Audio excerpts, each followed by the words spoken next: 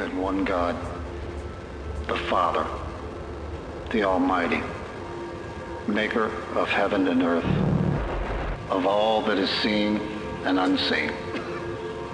We believe in one Lord, Jesus Christ, the only Son of God, eternally begotten of the Father, God from God, light from light, true God from true God, begotten, not made, of one being with the Father. For us and for our salvation, he came down from heaven. By the power of the Holy Spirit, he was born of the Virgin Mary and became man. For our sake, he was crucified under Pontius Pilate. He suffered, died, and was buried.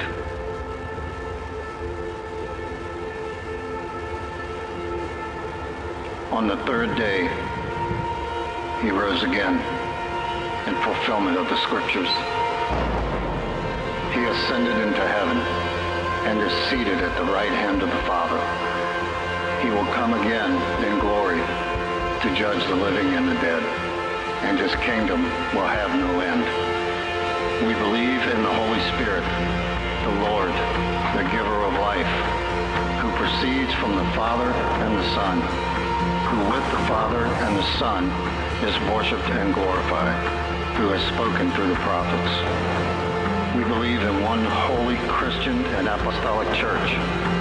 We acknowledge one baptism for the forgiveness of sins, and we look for the resurrection of the dead and the life of the world to come. Amen. Well, we're glad to have you here this morning. We're excited to worship with you. Let's have some joy in the house of the Lord. Hallelujah.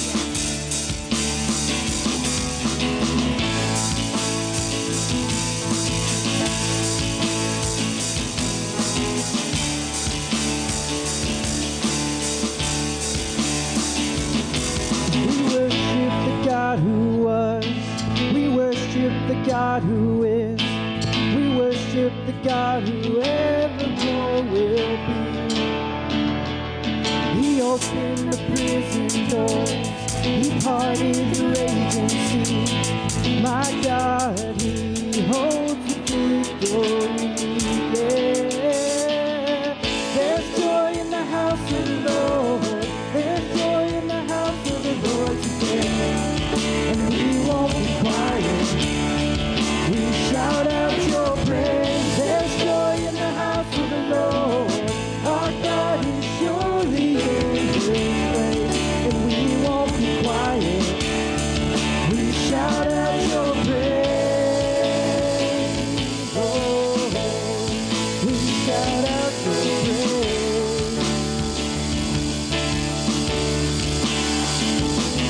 We sing to the God who heals.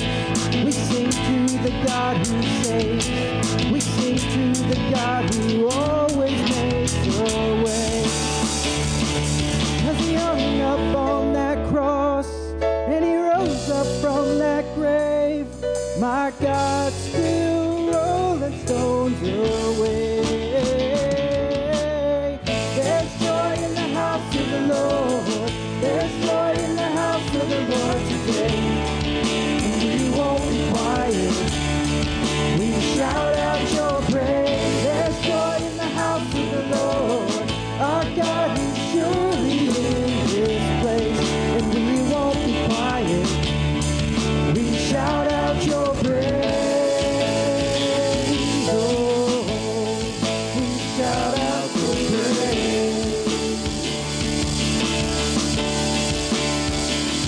We were the beggars, now we're royalty. We were the prisoners, now we're running free. We are forgiven, accepted, redeemed by his grace. Let the house of the Lord sing praise. We were the beggars, now we're royalty. We were the prisoners.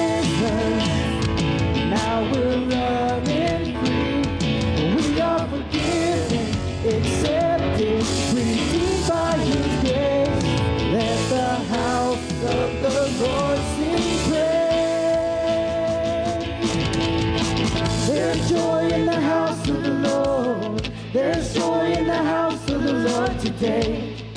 And we won't be quiet. We shout out your praise. There's joy in the house of the Lord. Our God is surely in this place. And we won't be quiet. We shout out your praise. There's joy in the house of the Lord. There's joy in the house of the Lord today. And we won't be quiet. We shout out your praise. There's joy in the house of the Lord. Our God is surely in this place. And we won't be quiet. We shout out your praise. Oh, we shout out your praise. We shout out your praise.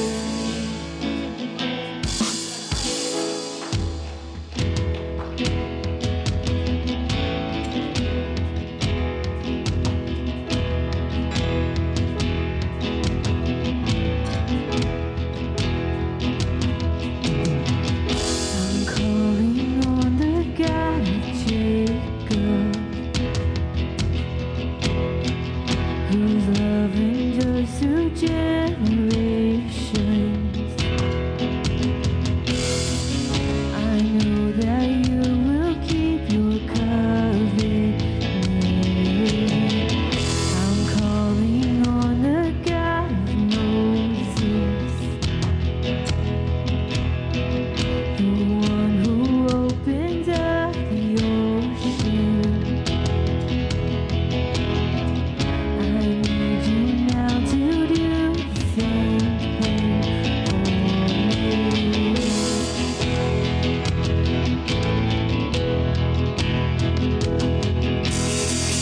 Oh God, my God, I need you. Oh God, my God, I need you now. How I need you now. Oh rock of ages, I'm standing on your faithfulness. Your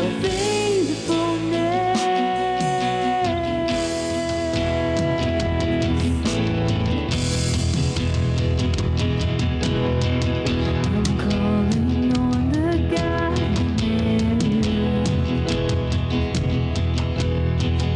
whose favor rests upon the lowly. I know with you all things are possible. I'm calling on the God of David, who made a shepherd boy courageous. I may not face Goliath, but I've got my own giants. Oh God, my God, I need you. Oh God, my God, I need you now. How I need you now. Oh rock of ages, I'm standing on your faithfulness. Your faithfulness.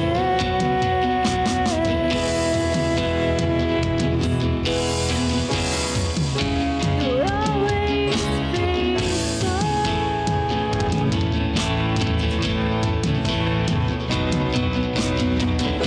You hear your children. You hear your children now. You are the same God. You are the same God. You answered prayers back then, and you will answer now. You are the same God. You are the same God. You were providing then. You are providing now.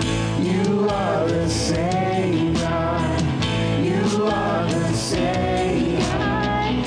You moved in power then. God moved in power.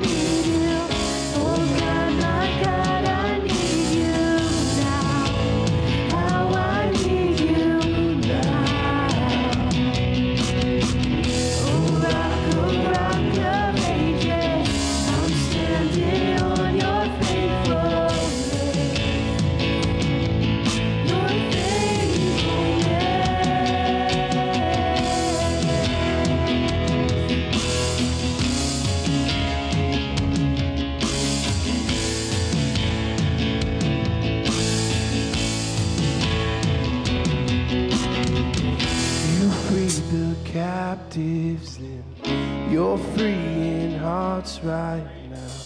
You are the same God. You are the same God. You touch the lepers. Feel your touch right now. You are the same God. You are the same God.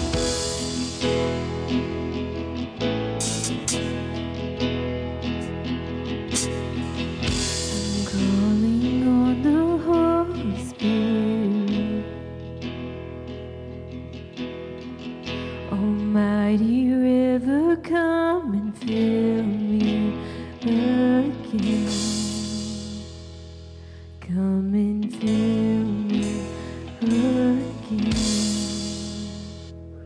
Come and fill me again.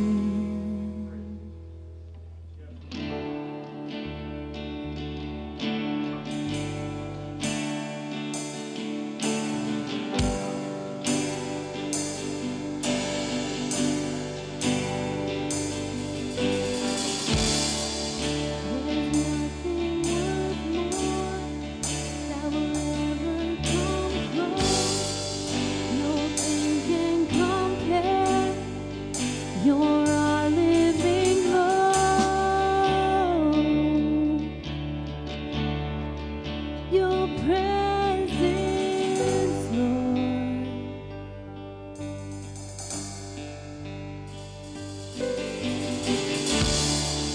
I've tasted and seen of the sweetest of loves, where my heart becomes free and my shame is undone.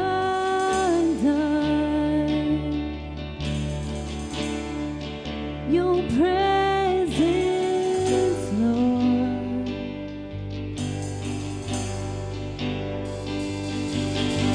And Holy Spirit, you are welcome here. Come flood this place and fill the atmosphere.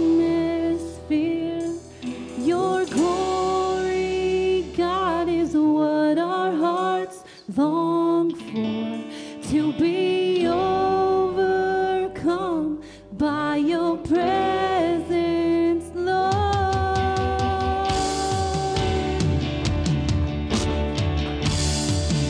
Your presence, Lord.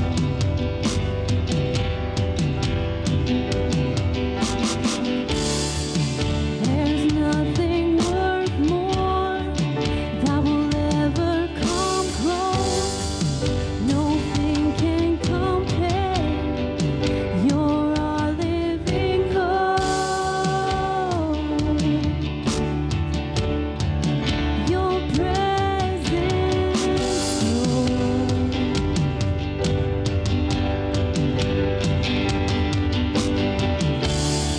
And I've tasted and seen of the sweetest of love, where my heart becomes free and my shame is undone. In your presence, Lord.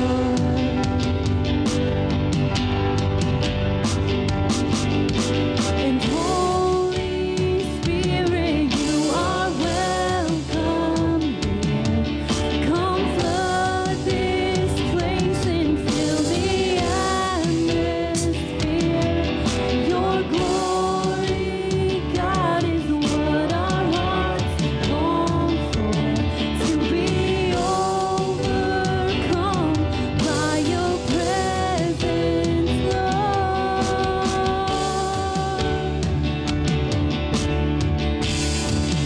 Your presence, Lord.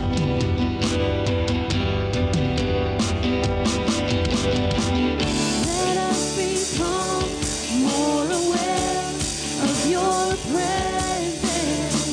Let us experience the glory of your goodness.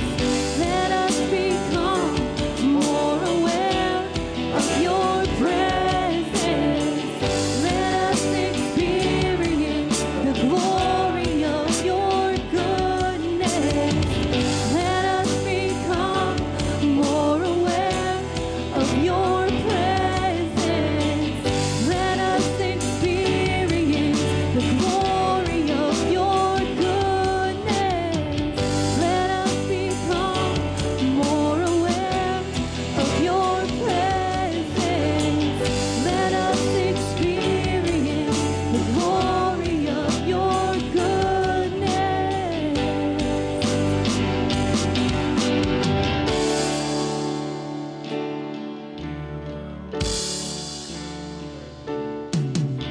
And Holy Spirit, you are welcome here.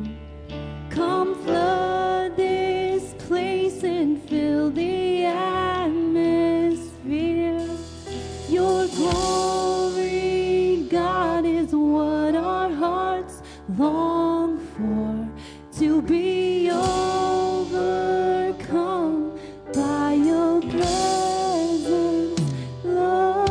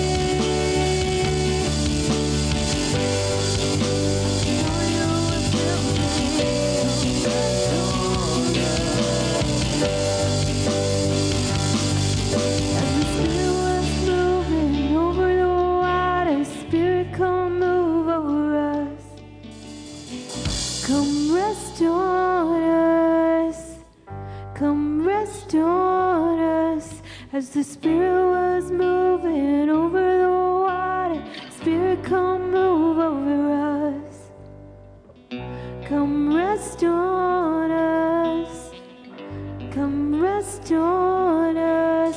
As the Spirit was moving over the water, Spirit, come move over us. Come rest on us. Come rest on us. As the Spirit was moving over the water, Spirit, come move over us. Come rest on us. Yes, Father, we just ask that you would come and rest on us this day.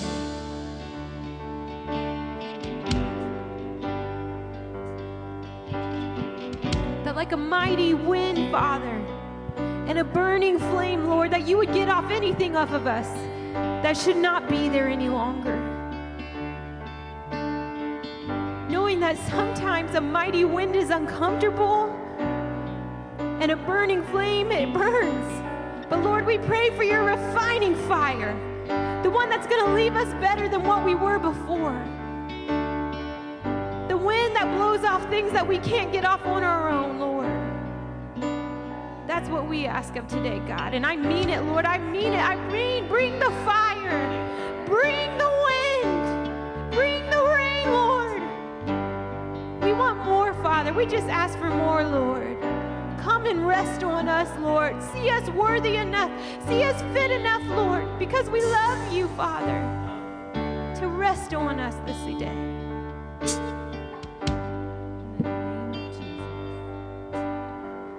Made up my mind and I'm never going back. Hallelujah. I am ruined for you and you alone, Lord.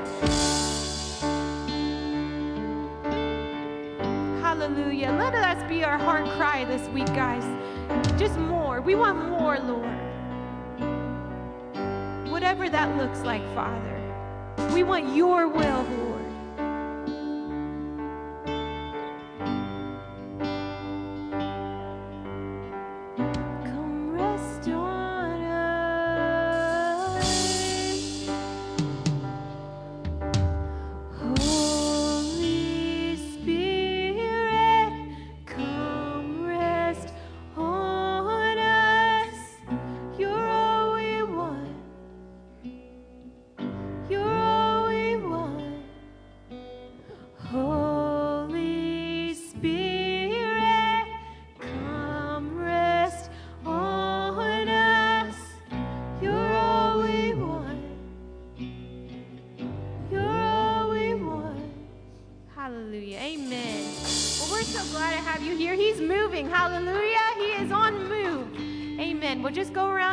Some of your family of faith this morning. We're so glad that you chose to spend your day with us. Hallelujah.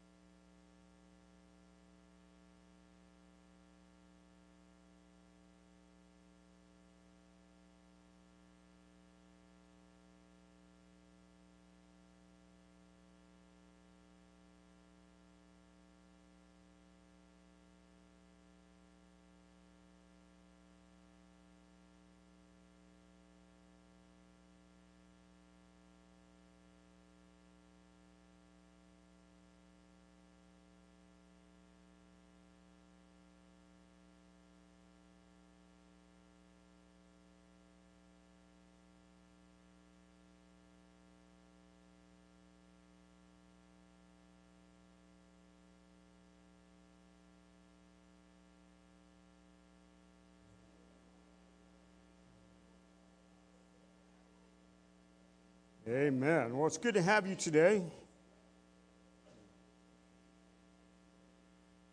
Memorial Day weekend. How many of y'all got big plans this weekend? How many of y'all are going to sit around and relax? Anybody? That's what I'm going to do. Memorial Day is it's a reflection and remembrance of those who have died while serving in our military, so we honor them. So while you have your fun this weekend, whatever you're going to do, make sure you do some time of reflection for the freedoms that you have and the incredible nation that we have the opportunity to live in. Amen? Amen. All right, tithe and offering. If you have something to give, you can prepare that. Offering envelopes are in the chairs in front of you. If not, wave your hand around. One of the ushers will have them for you. Also, if you have a prayer request, a prayer need, make sure you wave your hand around. They have prayer cards. We'd love to pray for them. Just fill one of those out, get it to me, or give it to one of the ushers. We'll make sure we add them to our prayer list as we continue to pray over the needs of our church family. Amen. So let me pray over your tithe and offering. And of course, tithe is the increase of your life. The tithe is 10% of the increase of your life. It comes out at the front end of your increase. And it's an honor back to God. The Bible says the tithe is holy unto him. In other words, you are honoring him because of his provision in your life. You realize that if God made all things, right, then even those that don't believe in him, when provision comes to their life, it's still from him. Does that make sense? Everything comes from him in its base. Even those that don't believe in him, you know, the Bible says, Jesus says that God sends the rain on the righteous and the unrighteous. So there is a base level of provision that God in his goodness has for all of his creation. Now, but those who believe in him, we turn around and honor him for it. That's what the tithe is. That's what the offering is, what the Lord puts on your heart above and beyond your tithe. And the reason it comes into the church is because then we can do with stewardship and wisdom the work of God, because we are his hands and feet in this world. Amen? And that's part of the reason that it comes into the church. So anyways, you give today, you're honoring God because of the increase in your life of provision. So let me pray. Lord, we thank you I'd be able to come today and on this holiday weekend, still to come to your house and be with you and to worship you, to get into your word in just a minute. But Lord, I praise you today for your provision for each one of us. And I know sometimes, Lord, we go through stuff, and sometimes it seems to be hard, but you always make a way, and we thank you for that. In Jesus' name, amen. Amen. So if you have something, you can bring it this morning. Some announcements real quick. Don't forget, the Sycamore House fundraiser. These baby bottles are at the back door. If you haven't grabbed one of these, filled it with change and brought it back, and you're planning on doing so, do so, because this ends like next week, right? Oh, Father's Day, up through Father's Day. Okay, so they'll be collecting these. You can bring them in, give them to us, give them to Mike or somebody, or Tori, I guess, and they'll make sure they get to where they're supposed to go. That's just a wonderful fundraiser for the Sycamore House. They do a great work here in town. Don't forget, then also, church-wide prayer, which we have every Monday night. We are now taking our summer break. So we will be back in August. So we break in June and July, but then always the last Monday in June is Memorial Day, and people have things going on. So officially now, church-wide prayer on Mondays is on our summer break until August. Now, it doesn't mean to stop praying. Hello. But we just are taking a break from gathering together on Monday nights. Okay, let me throw that out to you. All right. Don't forget our Vacation Bible School for preschool through 5th grade is June 25th to 27th, Sunday, Monday, Tuesday night. Mark that on your calendar. Also, our summer youth camp for 5th through 12th grade. It's called Pump, and it's July 13th through 15th. If you have questions about that, you can see me. They're meeting at the Lighthouse camp in St. Mary's, as they've been the last couple of years. So if you want your young person to be a part of that, let me know. Registration opens for that online this week, and we'll post on our Facebook page how you can get a part of that. And also, one more quick announcement is we're having a church picnic. Yeah, we're going back to the park here in town. That's July the 30th, so we're giving you like a 2-month notice, all right? So right after church. That's also, by the way, a One Big Family Sunday. We're all of our kids with us for the whole service that day, so we're going to have a service a tad shorter, and we're all going to go as a family of faith and have a picnic together. Sound good? All right, so it's July 30th. You can mark that down. And the LifeWise Academy has been approved to be in the Urbana school system.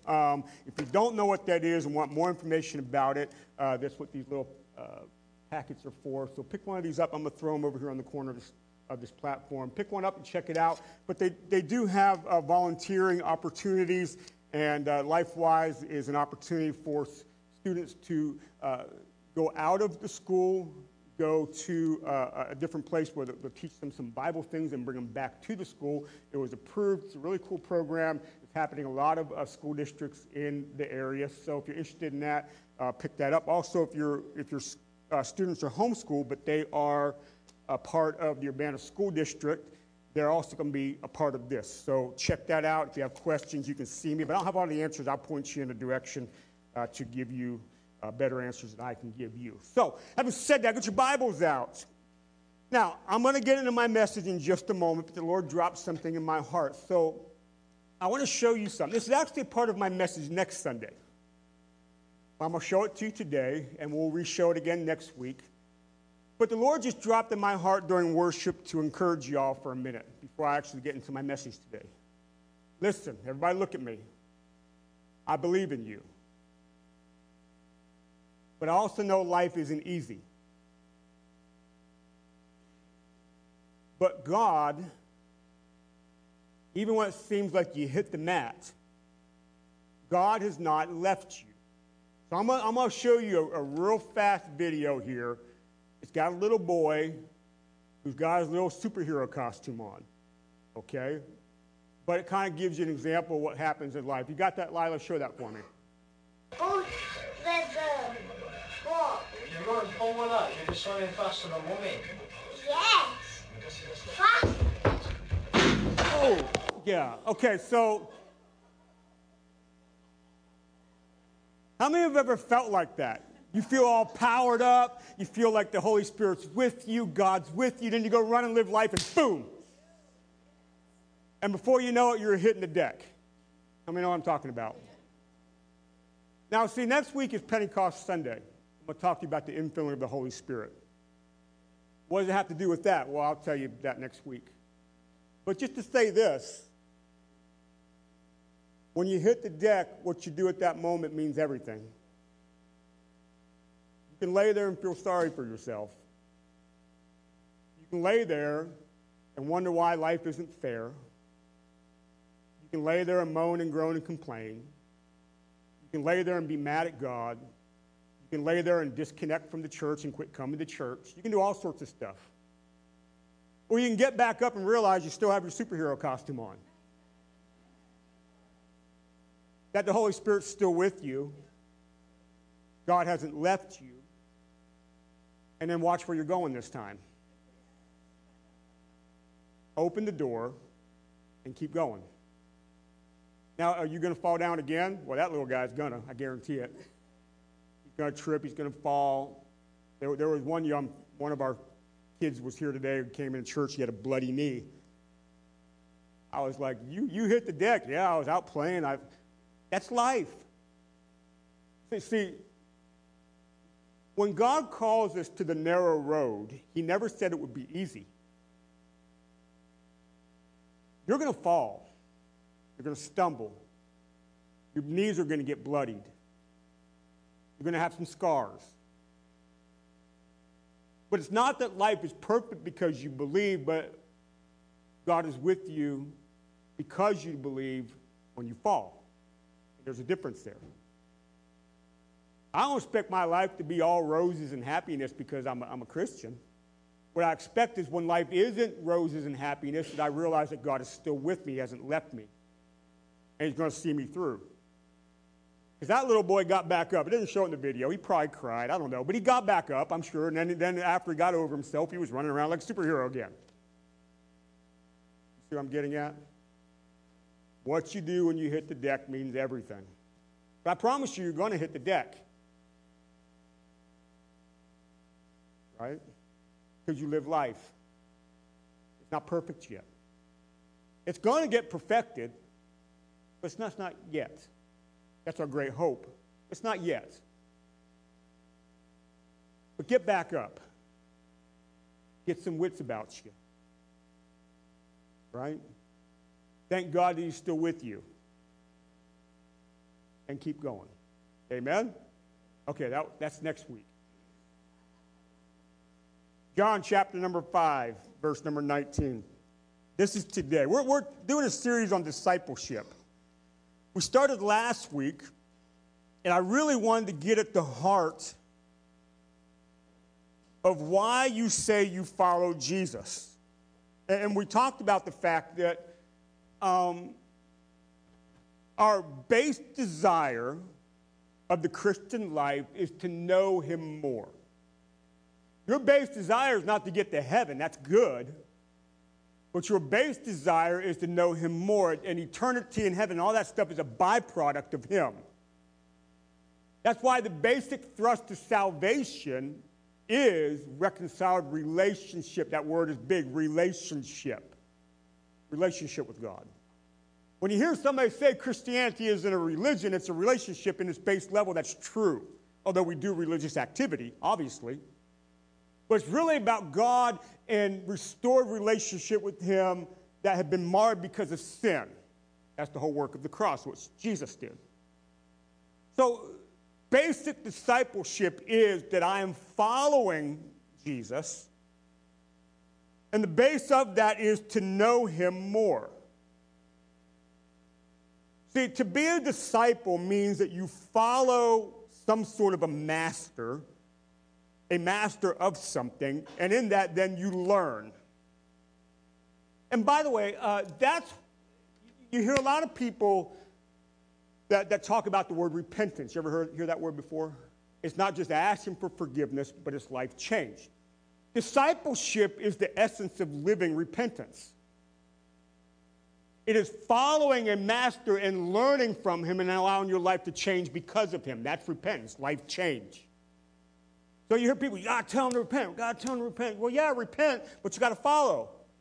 And then there's life change. It's all the same thing. So, what is your chief desire of the Christian life? Well, it should be, because God is a relational being. God is not just a religious idea or a set of things that I believe or a bunch of doctrine.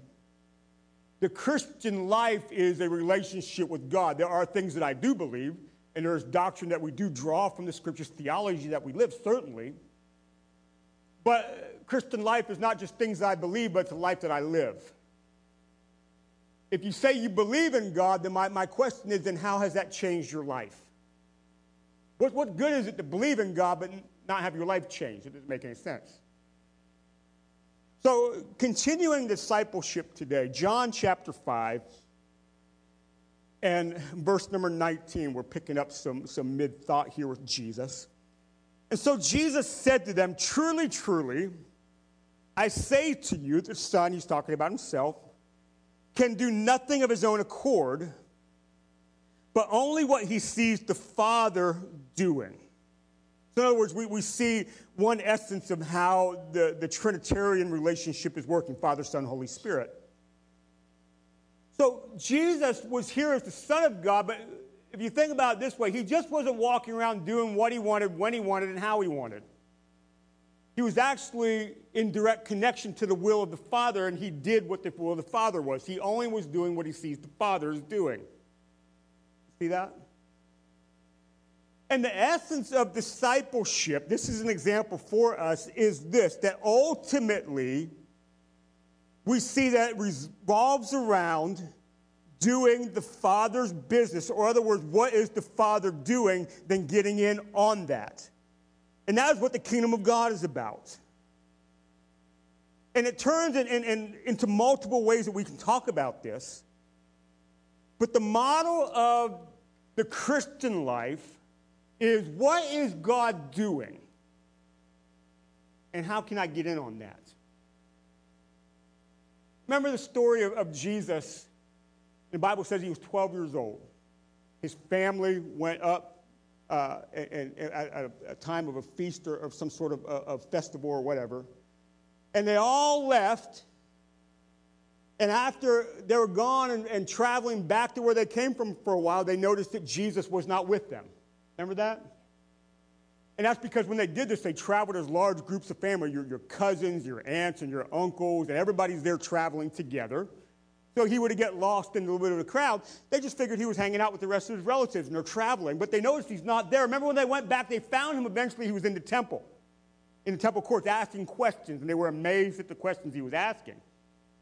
And they were kind of like, hey, what are you doing? We've been looking for you. And remember he said, didn't you know that I would be in my Father's house? And another way you can translate that is, didn't you know that I would be about my Father's business? Even at that young age, he's coming to this understanding of who he is and what he's about. And he sets an example right there, and it shows up in this statement, I'm only doing what the Father is showing me. I'm about the Father's business.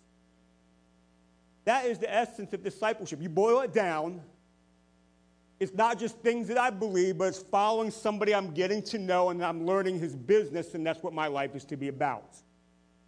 That's discipleship. See, Matthew chapter number 4.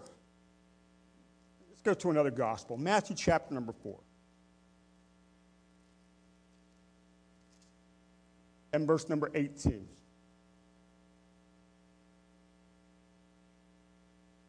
While walking by the Sea of Galilee, Jesus saw two brothers, Simon, who was later called Peter, and Andrew, his brother. They were casting a net into the sea, for they were fishermen. These guys were professional fishermen. It's how they earned their money. You go to your job tomorrow that you do to make a living, that's what they did for a living. And Jesus said to them, follow me, and I will make you fishers of men. You see that? You follow me, you're going to get to know me, and I'm going to put you about the Father's business. And you're going to learn to do what we see that he is doing. And for them, is to make them fishers of men. And Jesus is obviously putting in the context of what they did for a living. They're fishermen. So he's saying, okay, you're no longer going to be catching fish, but I'm going to put you into the lives of people and bring the kingdom of God to them. Now, the response here, I think, is telling. Now, for Peter, this probably wasn't the first interaction he had with Jesus. If you put all the Gospels together, he had some different interactions with him. But verse 20, watch this. Immediately, they left their nets and followed him. And going on from there, they saw two other brothers, James, the son of Zebedee, and John, his brother. They became known as the sons of thunder. And in the boat with Zebedee, their father, mending their nets, and he called them. Again, they were fishermen also. And immediately James and John left the boat and their father and followed him. Disciples are called and disciples follow. They gave up, you think about this, they gave up what their life was about in order to learn what true life really is. Now, I think there's this aspect that we think that these kind of things are maybe examples or a way we would think about what we do spiritually. Yes. But notice that this stuff, they didn't make a bunch of confessions there, and they didn't all of a sudden whip out all this stuff that they now believe. Their following him were simple acts of obedience. See that? That these things weren't... Now, again, this wasn't some unhinged fanaticism, but conscious, deliberate decisions based on faith. And by following Jesus, they eventually learned what the Father's business was. They learned what he was doing, and they learned to get in on it. In other words, their life became about it. See, the aspect of losing your life in order to gain life isn't just a spiritual concept.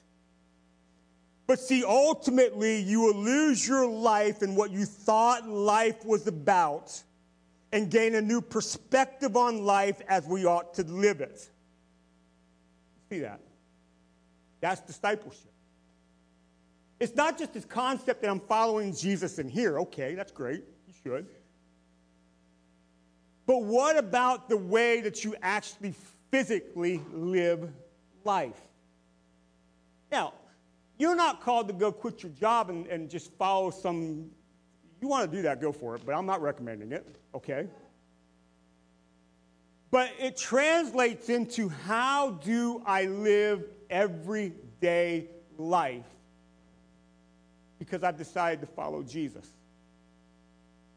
That will change. It's not just a spiritual concept, but it goes out into who you are.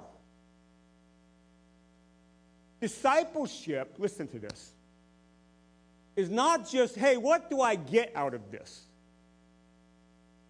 Discipleship asks the question, what kind of person am I going to be?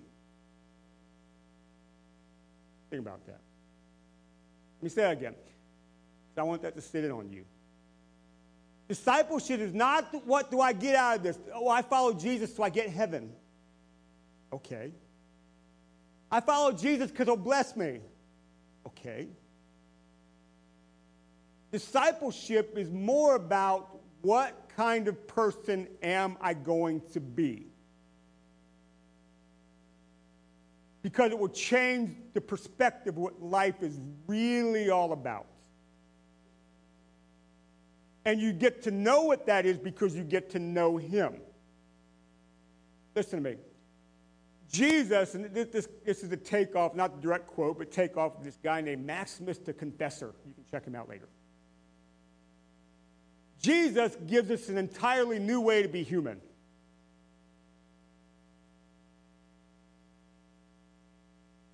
Jesus gives us an entirely new way to be human. He's bringing you out of sin into what? New life. What is that? A new way to be human. And you get to understand what that is because you get to know him. He's our model. And then because of that, you get to know what the Father's business is. What is God doing? I want to get in on that. See? That's discipleship. So it's not just things that I don't do, sin, but that's true, but things that I am to do. Old life is surrendered. New life is realized. So Lila, you got that first slide, please. It says this. Discipleship is total life commitment. See that? Now listen, this is not probably a new concept to you. But you got to really think this all the way through. How many ever, when you were a kid, set up dominoes or some sort of thing like that? And you set up this big, long thing, and hopefully nobody knocked it over, including yourself. And eventually you knocked it down, and the domino. You got to think the dominoes all the way through. Okay? Discipleship is total life commitment that you will lay down your nets, how I live life, and follow him to find out a new way of being human in this lost world. That's discipleship. That is why discipleship is not why I get to go to heaven someday. True, but that's not the essence of it. That's a byproduct. Discipleship is about the here and now. How do I live Christian in this world? Well, I learned how to do that because I follow Jesus. I've laid down everything that my life was about. And I made a total life commitment, and I follow. And I don't hold anything back. See that? See, when the disciples followed Jesus, it wasn't a half-hearted response. You can say you believe in God, but not really live like it. That's not a full commitment. Now, see, I cannot sugarcoat this at all. I think I think sometimes in the church, I'm saying the church in general, we want to see people saved. Good. But you can't sugarcoat the total life commitment aspect of it. Or else all you want is the forgiveness of your sins and nothing else. That's called cheap grace. We're going to talk about that in a couple weeks. You can't say, hey, God wants to save you and save your life and forgive you of all your sins and be a new relationship with him and then leave it there. It's got to follow a saying, but by the way, just so you know, just so there's no surprises later, you've got to lay down your nets and follow him. Total life commitment. See, salvation is not the end of the story. Salvation puts you on the narrow road as whether you choose to keep walking it. Is that right? No half-hearted responses to the call of God. So here's something that I say consistently. Let me say it again because I think this kind of brings a good thought to your mind, hopefully. Since you are following Jesus, or you say you do, how many of you say you're following Jesus? Let me see. Okay, you say that. Do you really believe his way is the best way? Well, I'm following him, but you really believe it's the best way? Because if not, you won't stay on that way. You'll find reasons to get off of it. It's kind of like in the church, gathering of believers, especially for somebody like me, a pastor. When somebody comes to me, I'm following Jesus, but yet I'm going to live life that I know is not the Christian way, and you expect me to pat you on the back and go, it's okay, that's fine, no big deal. I can't do that. I've got to call you back to say, but hey, you said. You're following him. Do you believe his way is the best way? Well, it's hard. Well, I know. I'm not sugarcoating this. I'd rather do this. I'm sure there's a lot of things you'd rather do. I don't see the big deal about it. I'm sure you don't, but your wisdom is not the high wisdom in this situation. Right? Do you believe his way is the best way? Do you believe he understands things more than you do? Do you think he's taken you somewhere that maybe you don't understand the next steps? Do you believe that ultimately he's saving you from the destruction of sin that he brought you out of? Do you believe his way is the best way?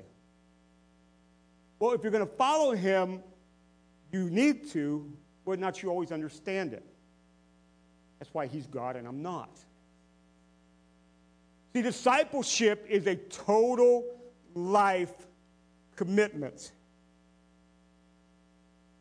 So you see, in the middle of Jesus encouraging those not to worry about the provision of life, he makes this comment, seek first, Matthew 6:33, seek first the kingdom of God.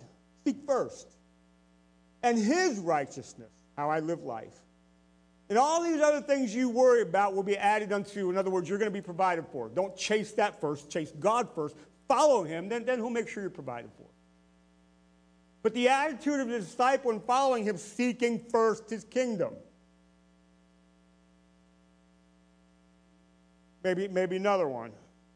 Maybe we'll talk about this passage in particular before the series is over. Jesus says,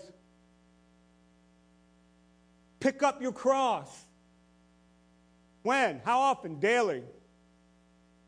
And what do you have to do that? Deny yourself. And follow me.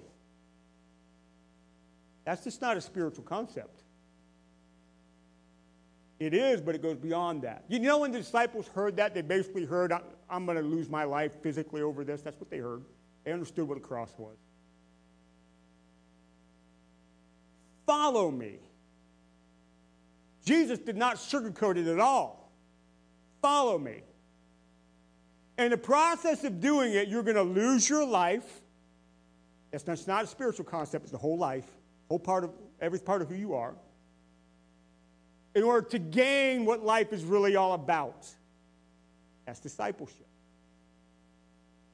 Matter of fact, let me tell you how serious Jesus was about this. Luke chapter number 9. Another way we could look at this. Luke 9 and verse 57.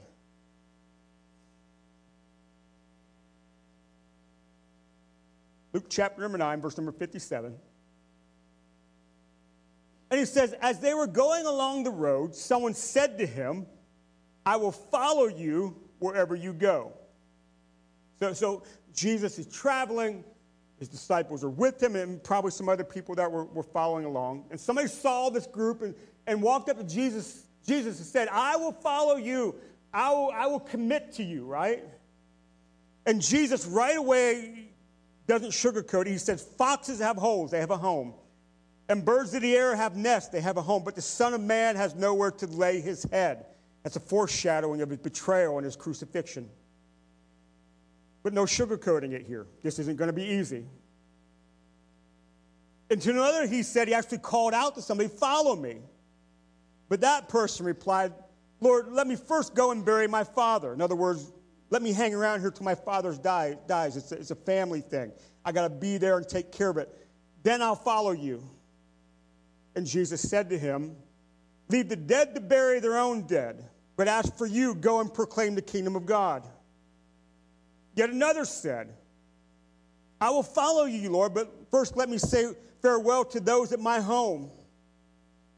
Now watch this. But Jesus said to him, no one who puts his hand to the plow and looks back is fit for the kingdom of God. This is total life commitment. Now, once you put your hands to this thing of the kingdom of God, discipleship, if you let go and look back, you're really not fit for the plow. Think about that. It was all in. All in. See, second slide, Lila, throw it up there, please. You need to think about discipleship this way. Discipleship involves the entire being, heart, soul, mind, and strength. Isn't that what you told you're supposed to love God with? You love God with everything. I love him with my heart. That's the seed of my decision making. My soul, the essence of my being. My mind, the way I think. And my physical strength, my body. I love God with everything that I am. Then what it means to follow Jesus involves the whole thing too. Total life commitment. My heart is committed to following Jesus. And scripturally, your heart, again, is your decision-making, the seat of who you are. Your soul is the essence of your being. So everything that I really am follows him. My mind, the way I think, my decision-making process should follow him. As well as my physical strength, my body, what I do with my body, I follow him. I honor God with my body because my body's been bought with a price. We talked about this a couple Wednesdays ago. There's no part of your being that can be left out of the discipleship process. See that? You can't keep things from him. Can't tell him I'm going to hang on to this for a little while longer. When you hang on to other stuff, you can't have your hands on the plow. See? Have you ever tried to plow a field with a donkey or a horse or an oxen? Me neither. I'm assuming it's hard. No, it's easy. Back in the old days, you know, back then when they had a wood plow and they really had to dig in and be a part of the process. You know what I mean? The plow is another way of saying, look, this takes you. It's not going to be easy. There's going to be some work to this. Right?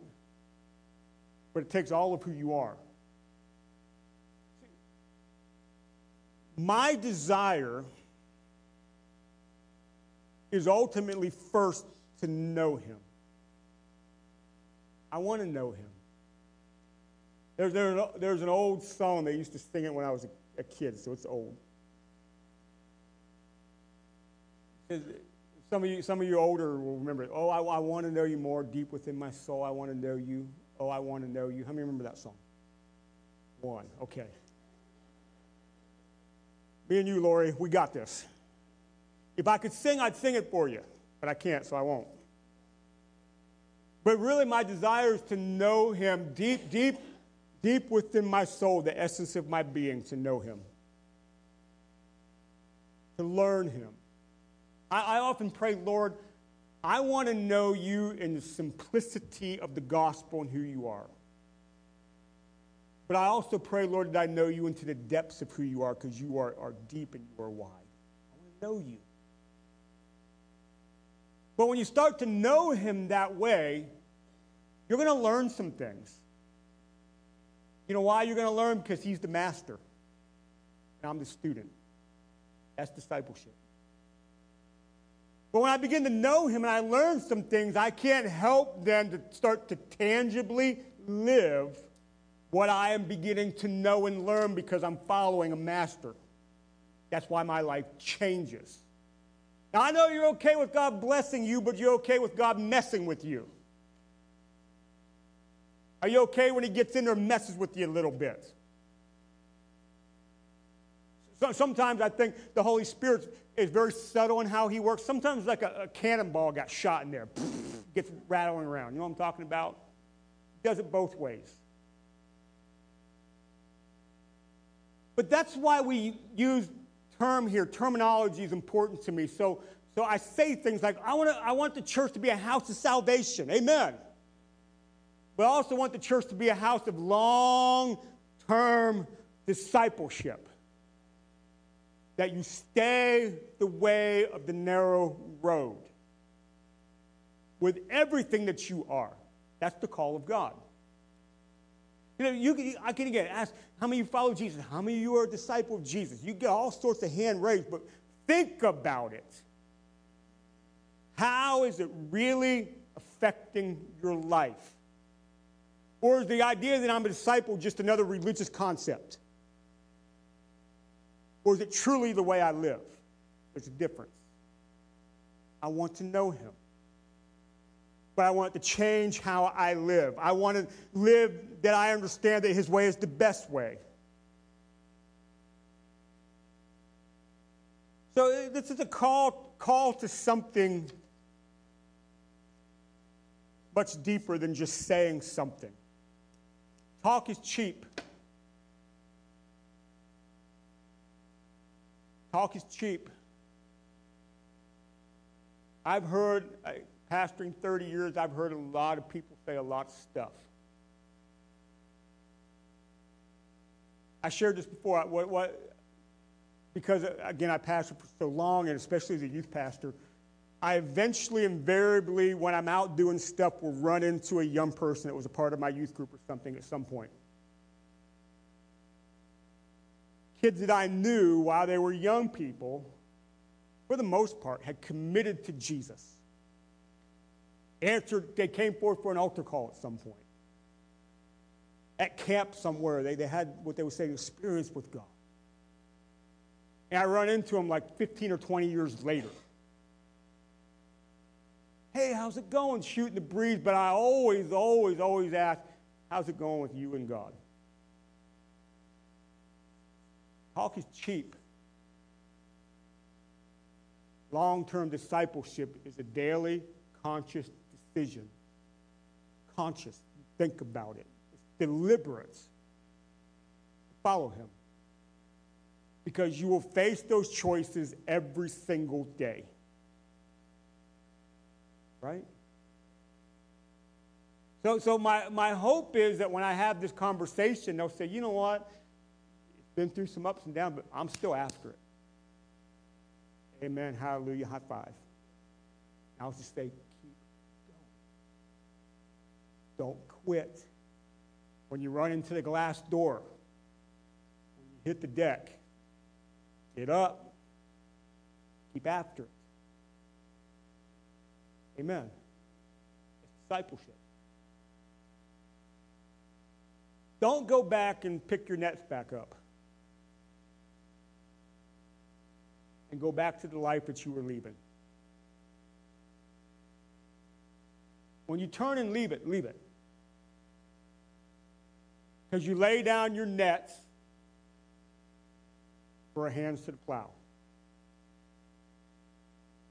And now you found the work of the kingdom, the Father's business. What is God up to? Hands on the plow.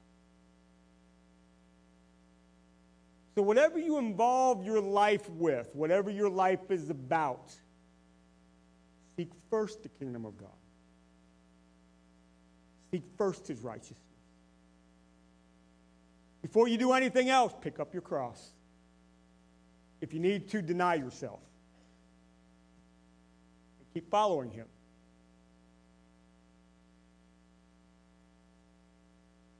I was in the hospital with somebody recently, and we were having a conversation, shooting the breeze, and there was a little bit of a pause in our conversation. They said, all that I want to hear someday is, well done, good and faithful servant. I was like, that's life perspective right there. Listen, you can be a millionaire. I hope you are. Tithe. I'm okay with that. You can achieve all the successes you want to achieve in life. Build a business, have a great family, have lots of kids, whatever you consider life success is. Different people think different things. But ultimately, those things will not matter if you don't hear, well done, good and faithful servant.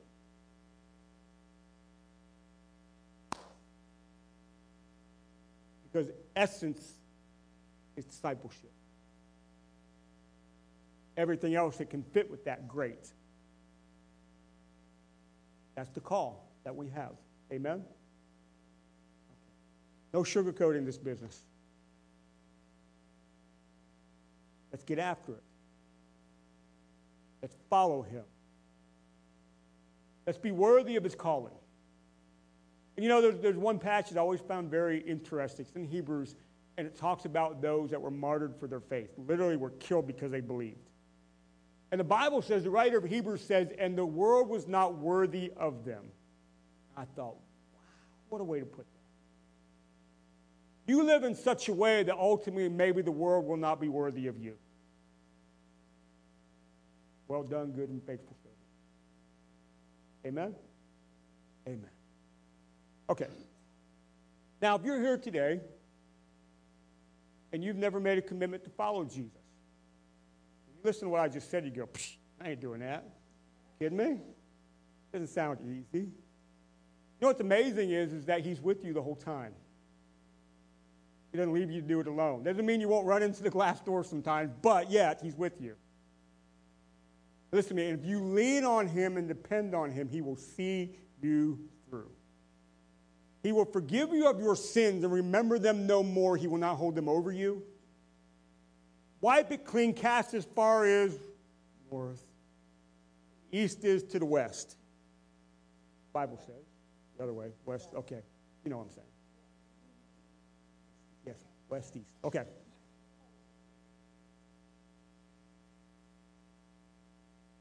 But the reason he does that is because he loves you so much. He wants to show you this new way of living this human life. That's why he does it. If you've never committed your life to him, he asks for forgiveness of sins, and then say, I don't know what the discipleship thing is, but I'm going to learn. I encourage you to do so today before you walk out these doors. The greatest moment of your life. Why? Because it takes care of the greatest problem that you have. Amen? Believe that? So I'm going to pray. Everybody close your eyes. I'm going to ask, if you're here today and you're saying, look, I want to not only have the forgiveness of sins, but I want to learn what it means to be a disciple of Jesus, and I have not done that before.